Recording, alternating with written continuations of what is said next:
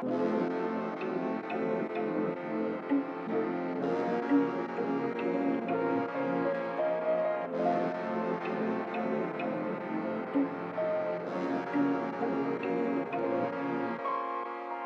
house is haunted with 1,000 lost conduits, like the wall that it rocks to it. Fought the boss and I lost to it. Followed Diamond to the desert and the devil ain't hesitate. Thought knowledge was God, just Mephistopheles saw to it. I seen felines pierce the veil and teleport through the daylight. I seen equine rear their heads at hella orbs on the ley lines. I seen the lady in red 7 or 8 times in my life, and she was way fine, I ain't lying. She can make an IPA wine. Shit, you will be unaware these rituals like Bloody Mary all contribute something scary, something unseen, all but tearing. Candy grab me, candy man, he can and drag me down to where the oxygen and sand are married. Creature, truth, and man are buried. Doesn't matter if it's Catholic mass confirmation, Christian baptism, petty kick, Ouija, television. There's a little bit of black magic in it. Secular, hecular, MK Ultra, the whole fucking village. Yes, I'm charismatic, feel it. There's a little bit of sex magic spilling.